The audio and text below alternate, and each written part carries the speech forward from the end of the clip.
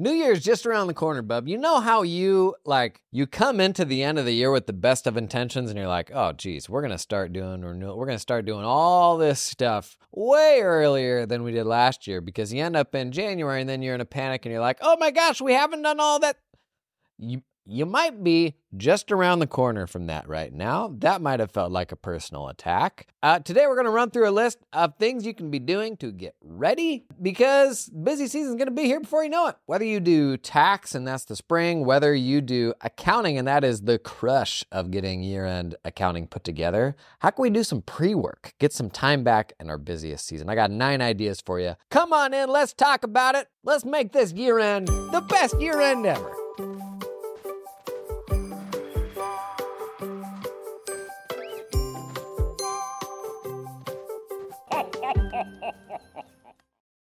If you're a consumer of the video podcast, pretty moody today, very dramatic lighting. This week we've been shooting the JCs, which is what I am calling now the end of year video that I do, awarding my best new stuff, giving my awards for the best new stuff of the year. This year, we're giving away first, second, and third prizes, gold, silver, and bronze JCs. That video is going to be out this next Sunday. It's going to be a fun one. Okay, 9 ways to start preparing for the crunch. I know your mind's starting to slip into holiday mode. Let's just crank that blood pressure right on up now, shall we? Number 1, send this to a team member, okay? Stop putting the weight of all this stuff on your back. When you're the only one going out learning and finding new stuff and working out best practices, it can simultaneously be invigorating, rejuvenating, while also being crushing. Because it feels like even more of an obligation for you to implement all this change and drive all this stuff through.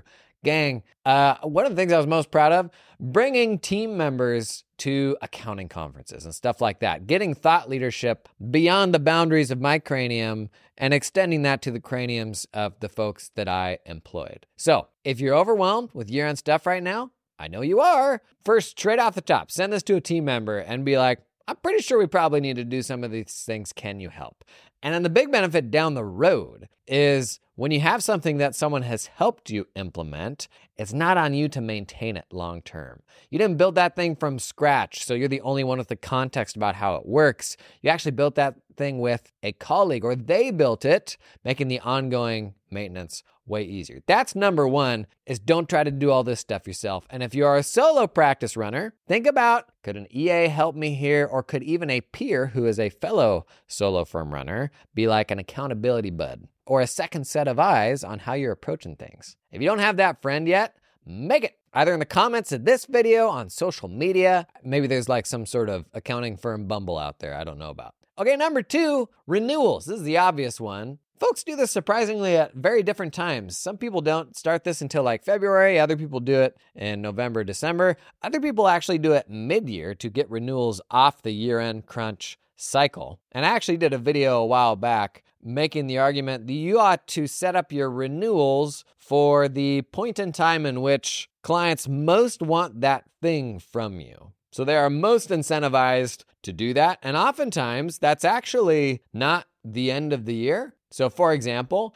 I use the example of a tax firm who's trying to get more clients into tax planning throughout the year. What I would do, honestly, is renewals in like the fall or mid-year, whenever you really want to make your push to do a bunch of tax planning, communicate the upsides of doing all that stuff now in a way that they're going to be like, man, I don't want to miss out on this. So now you've both re-upped them. You're going to file their tax return. That is what it is. But you have onboarded them to like this opportunity, and that is when the re-engagement happens. For accounting firms, if you just are doing month-end closes, I do think there's ways to manufacture in that urgency throughout the year. So one thing we've talked about is like tech audits, like kind of an annual tech check-in where you give them recommendations on your understanding of their tool stack and where they can make improvements. And oftentimes these are improvements, especially within mid-sized companies, that will yield like entire headcount time savings because you don't have people manually keying in bills or receipts or just a lot of things that businesses do because they don't know there's a better way to do it. So what's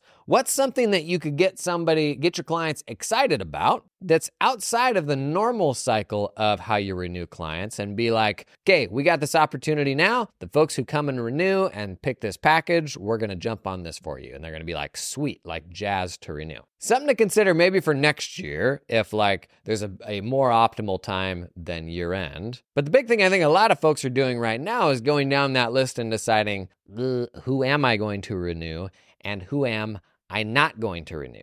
In the state of things right now, this probably doesn't apply to folks who are still building very new firms and maybe they haven't reached that capacity where they want to be operating yet. But for everybody else who has, and new firms seem to hit this really quick, the renewals you're sending out, honestly, those got to be like, hell yeah, renewals. Like not, oh boy, I'm not looking forward to talking to Steve again. Like those renewals ought to be something that you are pumped for. You are absolutely within your rights to be selective about who gets to be on that list. Talked about this a lot in last Sunday's video. Think of yourself as the curator of that client list. You're going to let the people on who value you most and perpetually remove the folks who value you least. And that is how it all gets better a year at a time. And I can't stress enough how much your quality of life can go up just by making some of those hard annual decisions. It gets so much better when you are just turning up to work with the people that you most enjoy. You can probably pick out 3 people you work with that really stress you out.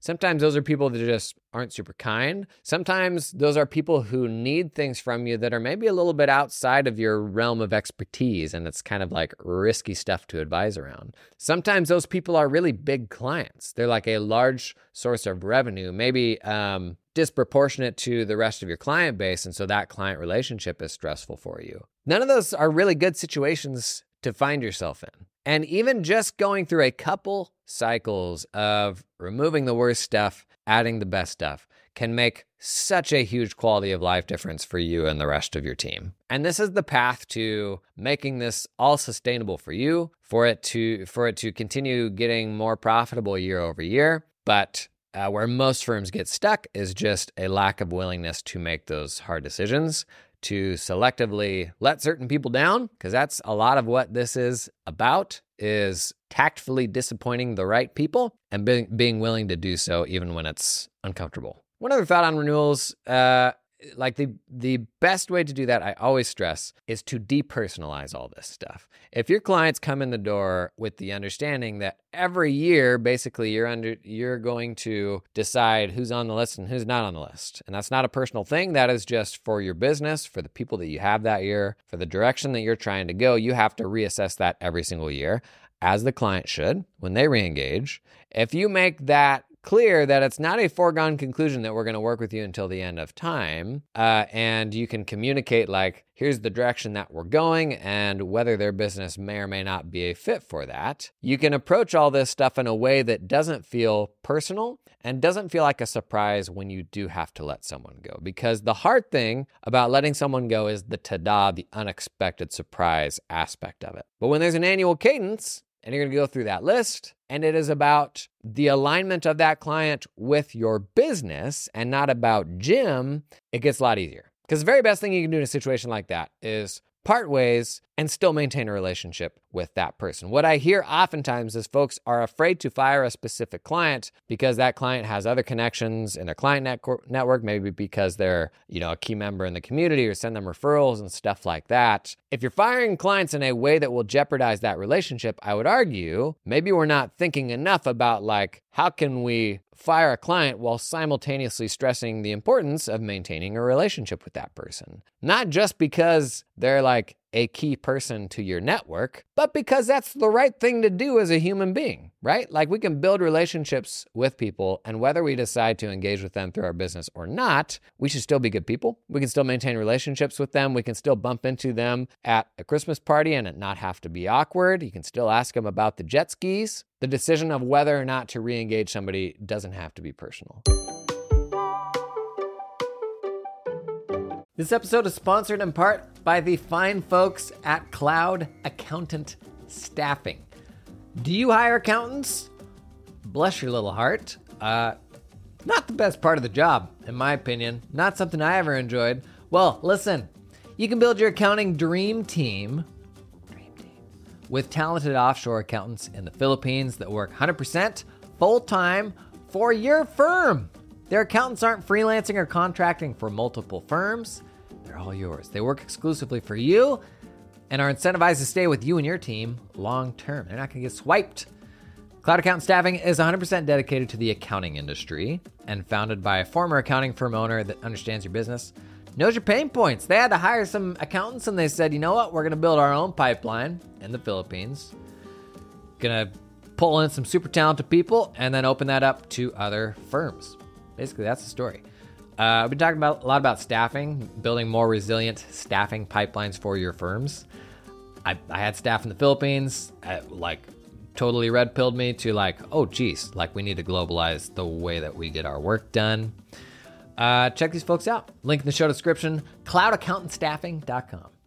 Gang, this episode is sponsored in part by LiveFlow. LiveFlow is the easiest way to sync that QuickBooks data back and forth to your spreadsheets. You may have seen this actually had a big announcement lately. So this fall, G2 gave them the top spot in their fall 2023 report as the leader in the financial analysis category. That's right, they won.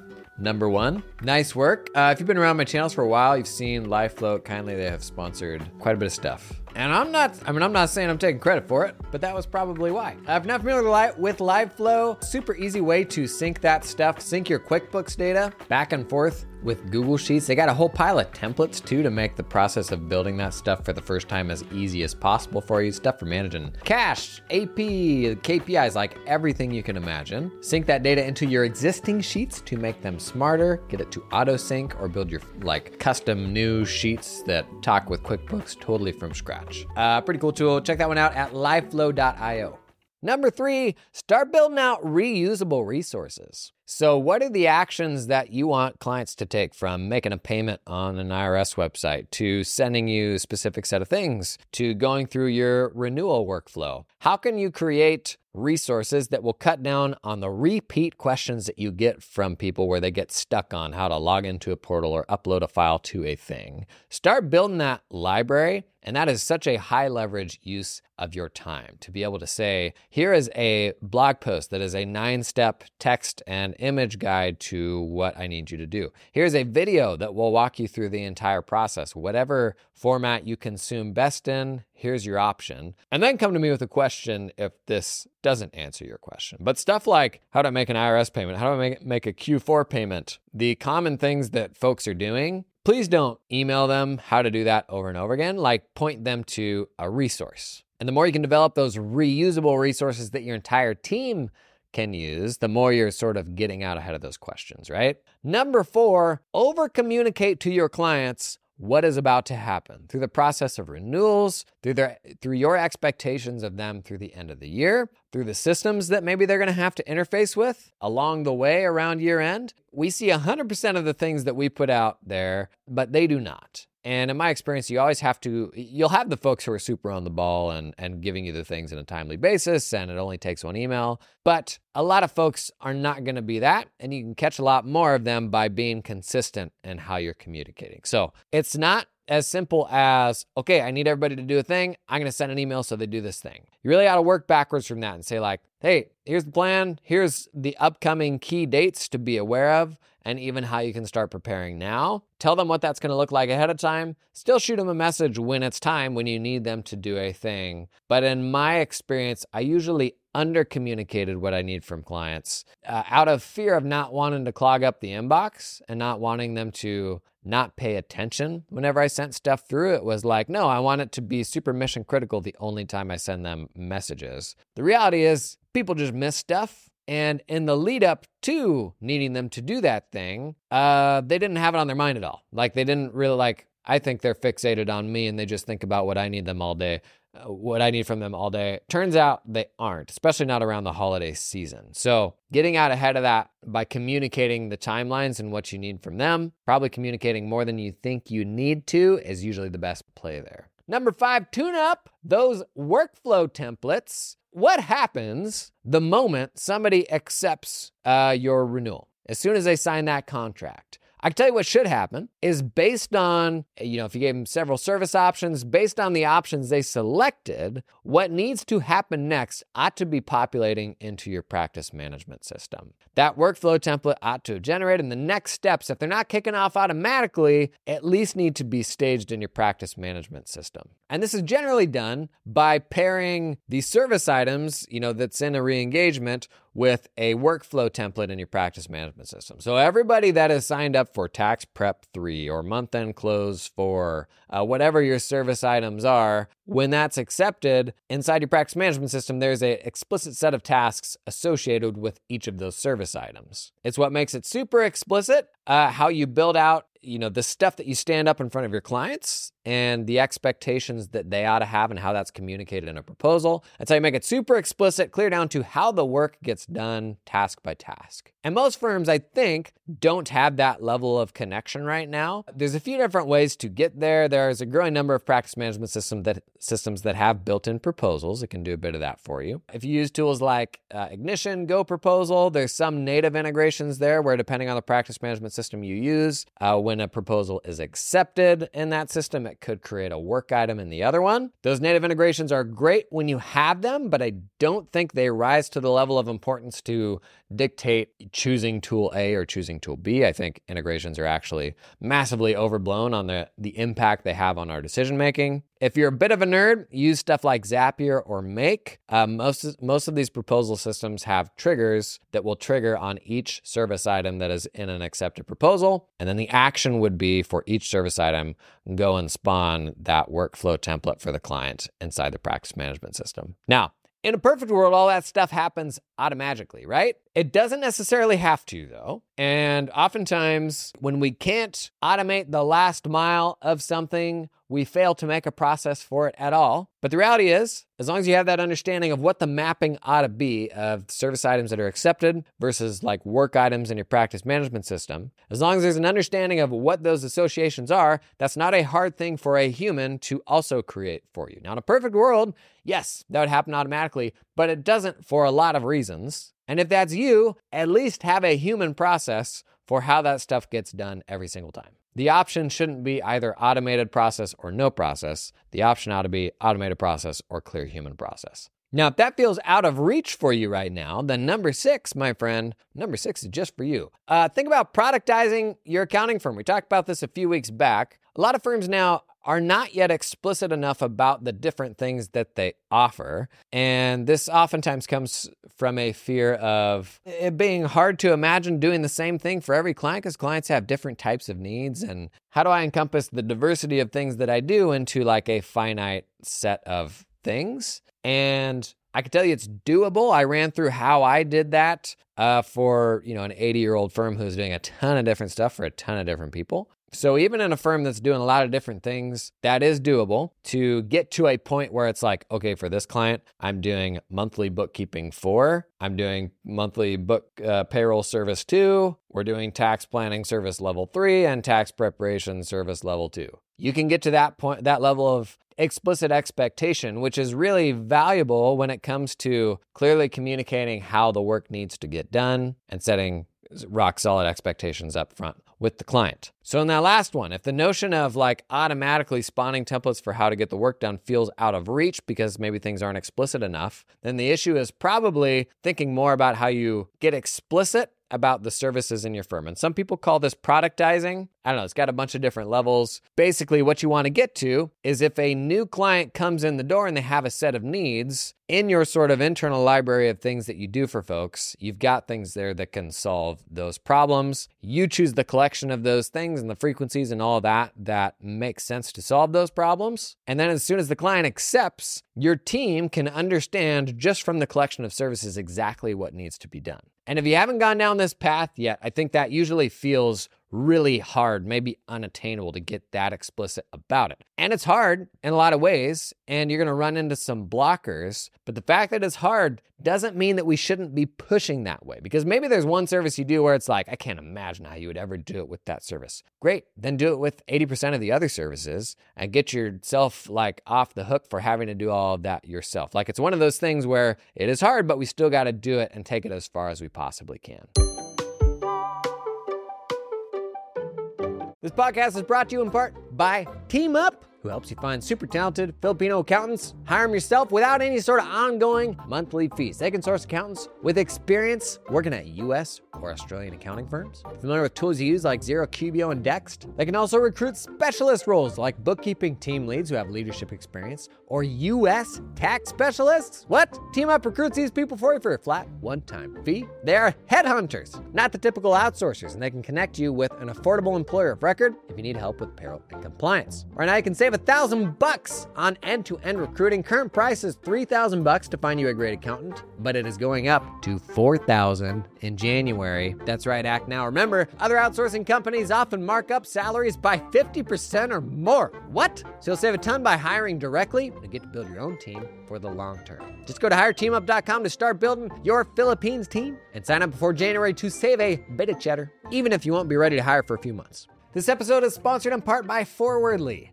Are you tired of waiting for payments that seem to operate on their schedule, not yours? What the heck? Say goodbye to slowed ACH transfers and rising credit card fees. Welcome to Forwardly, where you can receive payments instantly in 22 seconds. What? Okay, sidebar, thought experiment. I just initiated a payment to you. Put a pin in that. Receive payments instantly in 22 seconds for 80% less and no monthly fees. I like that. With automatic payment options and automatic reconciliation with Cubio and Xero, Forwardly streamlines the whole payment process. Same day ACH, man. I don't know why this hasn't been normalized like everywhere. Why are we not doing more same day ACH? By the way, your payment that I just started, it just arrived. It's been 22 seconds. How fast was that? Legal has informed me I need to say I have not in fact paid you. Just clear that up. Just a mental exercise. The future of business payments is here. It's here and waiting for you at forwardly.com. Check out the link in the show notes to learn more. Number 7, start staging those requests for last year. What? For next year. You know how into pre-staging requests I am. So to give you a few examples, what does this look like in an accounting firm? Well, you're going to get to January, and when you're working on the December month-end close, you know there's going to be a certain set of things that you have to get from them. Maybe those are certain documents. Maybe that's like narrative information. Maybe it's even non-quantitative information like employee headcounts or whatever it is. Think through what all of those things are. And if your normal process is to send an email asking for all those things, my friends in accounting, there is a better way. And that better way is using a system to stage those requests one by one, all 10 of those things that you need, and use either your practice management system or a dedicated request app to set those things to automatically go out on January 1st or January 10th, whenever you want them to go out. It'll remind your clients until the client has provided answers for every single one of those requests. And the value is you are heading into your busiest season where you're going to have to send those emails to every single client. But it's not that simple. You have to figure out what has to go into every single email. You have to send that email out. You then have to follow up when they don't respond. You then have to figure out what you have and what you don't have a month later when you realize you have to follow up again. And it's all this work and rework around managing requests when we need to be letting the machines do the requesting and the humans do all the other stuff. So the work of staging all these requests up front, it is work. And, if you look at a tax firm or something like that, like this is probably the biggest unlock for tax firms that I can recommend, is literally going down those client lists and for each client being like, here's all the explicit details in the documents we're going to need based on the prior year return. Will that change a bit in the current year? Probably, but getting 80% of the way there is pretty darn good. And the notion of building out those request lists for every single client may feel like a ton of work, but I would argue you're doing all of that work already in your busiest season, and oftentimes redoing that work every time you have to follow up with a client and be like, you still haven't sent me this or that. And all of that is happening in your busiest time. Like anecdotally, I would easily say in a traditional tax practice, you can burn 20 to 40% of your staff's time doing the hokey pokey with clients to get the stuff that you need from them,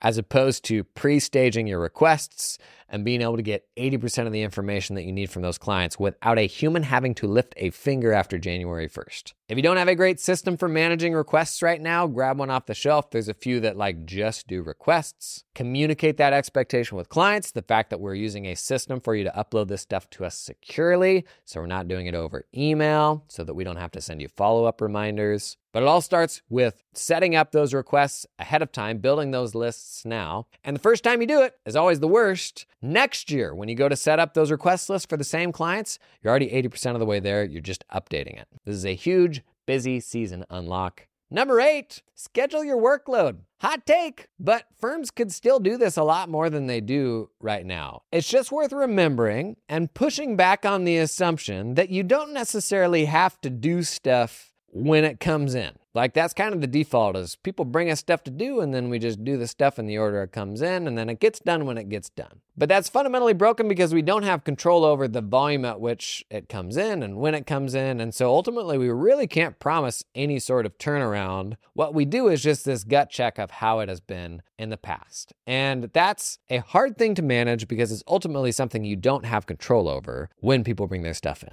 As opposed to going out and literally scheduling work throughout the entire year. And so that could be the special projects you do around month-end closes. It could be the delivery of tax returns. We've got a growing number of tax firms who are getting on this wagon, putting clients into cohorts or weeks or months, and setting the expectation at the time that they renew that your return is going to go out in this window in May, or this window in September, or this window in February, working backwards from there to say, you have to have all of your information into us by this date, with some accommodations in situations where you may need it on an accelerated timeline. And if you think about the quality of life difference there, you aren't handling this giant, immeasurable ball of work that just kind of comes in the door and you're like, okay, everybody just kind of keep working and we'll just hope that it all works out, okay? Instead, you're like, okay, here's what we got next week. Here's what we got the week after that. We are 2 weeks out from that. Are we looking like we're on target? You're just knocking stuff out a week at a time. And you're totally within your rights to set those up as 40-hour weeks, as 60-hour weeks, as 20-hour weeks. That is the beauty of this, is you have total control over how all this stuff gets scheduled out. And we think about that, and you think of 100 reasons why that just won't work for you and just won't work for your firm. But there's a part of you that's like, oh, that would be nice. I wouldn't mind that. I could schedule in a couple weeks off here, a couple weeks off there. I could actually smooth stuff out throughout the year. And the biggest blocker is usually, well, how am I ever going to explain to Steve how we're now doing this process instead of the process that they're used to? But if you think about new Steve, you think about a new client who's coming in with no expectations. You know what they're going to say when you tell them this is how we do this work? 90% of them will be like, okay, cool. As long as you're on top of it. At the end of the day, you are the pro. You are the one taking the lead on, here's the best way to get this stuff done. Will there be a group of people who always want to get their tax return as soon as possible after the end of the year? Yes.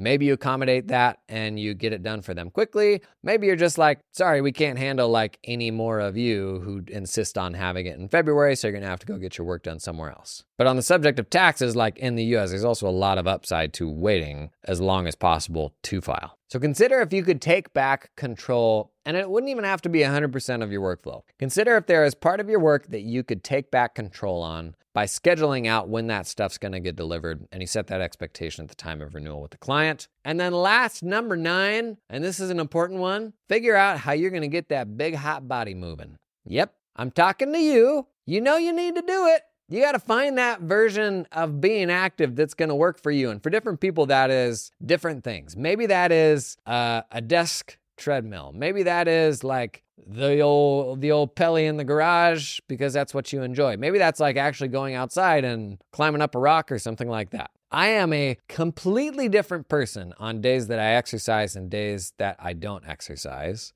And we fixate on the problems of the work and the people that we work with and all of that stuff, when the entire universe that whole universe is viewed through a wildly different lens depending on, did you get your sleep last night and did you exercise? it's not to me, exercise to me is more about your mental health than it is about losing weight and stuff like that. And all that stuff matters too. But everything that we're talking about and how you run your business, it ultimately comes down to the condition of your noggin. And turning up with that thing at peak performance every day, create some big time compounding advantages. Not to mention the fact that we should all be doing it and that's good for you and you only have one body and all that stuff. So remember, first tip here, send this to a team member. If there's anything specific in here that you're like, oh, we do need to start working on this, don't put it all on your back. What the heck did you hire all these people for if you have to do everything yourself? Yeah, talking to myself.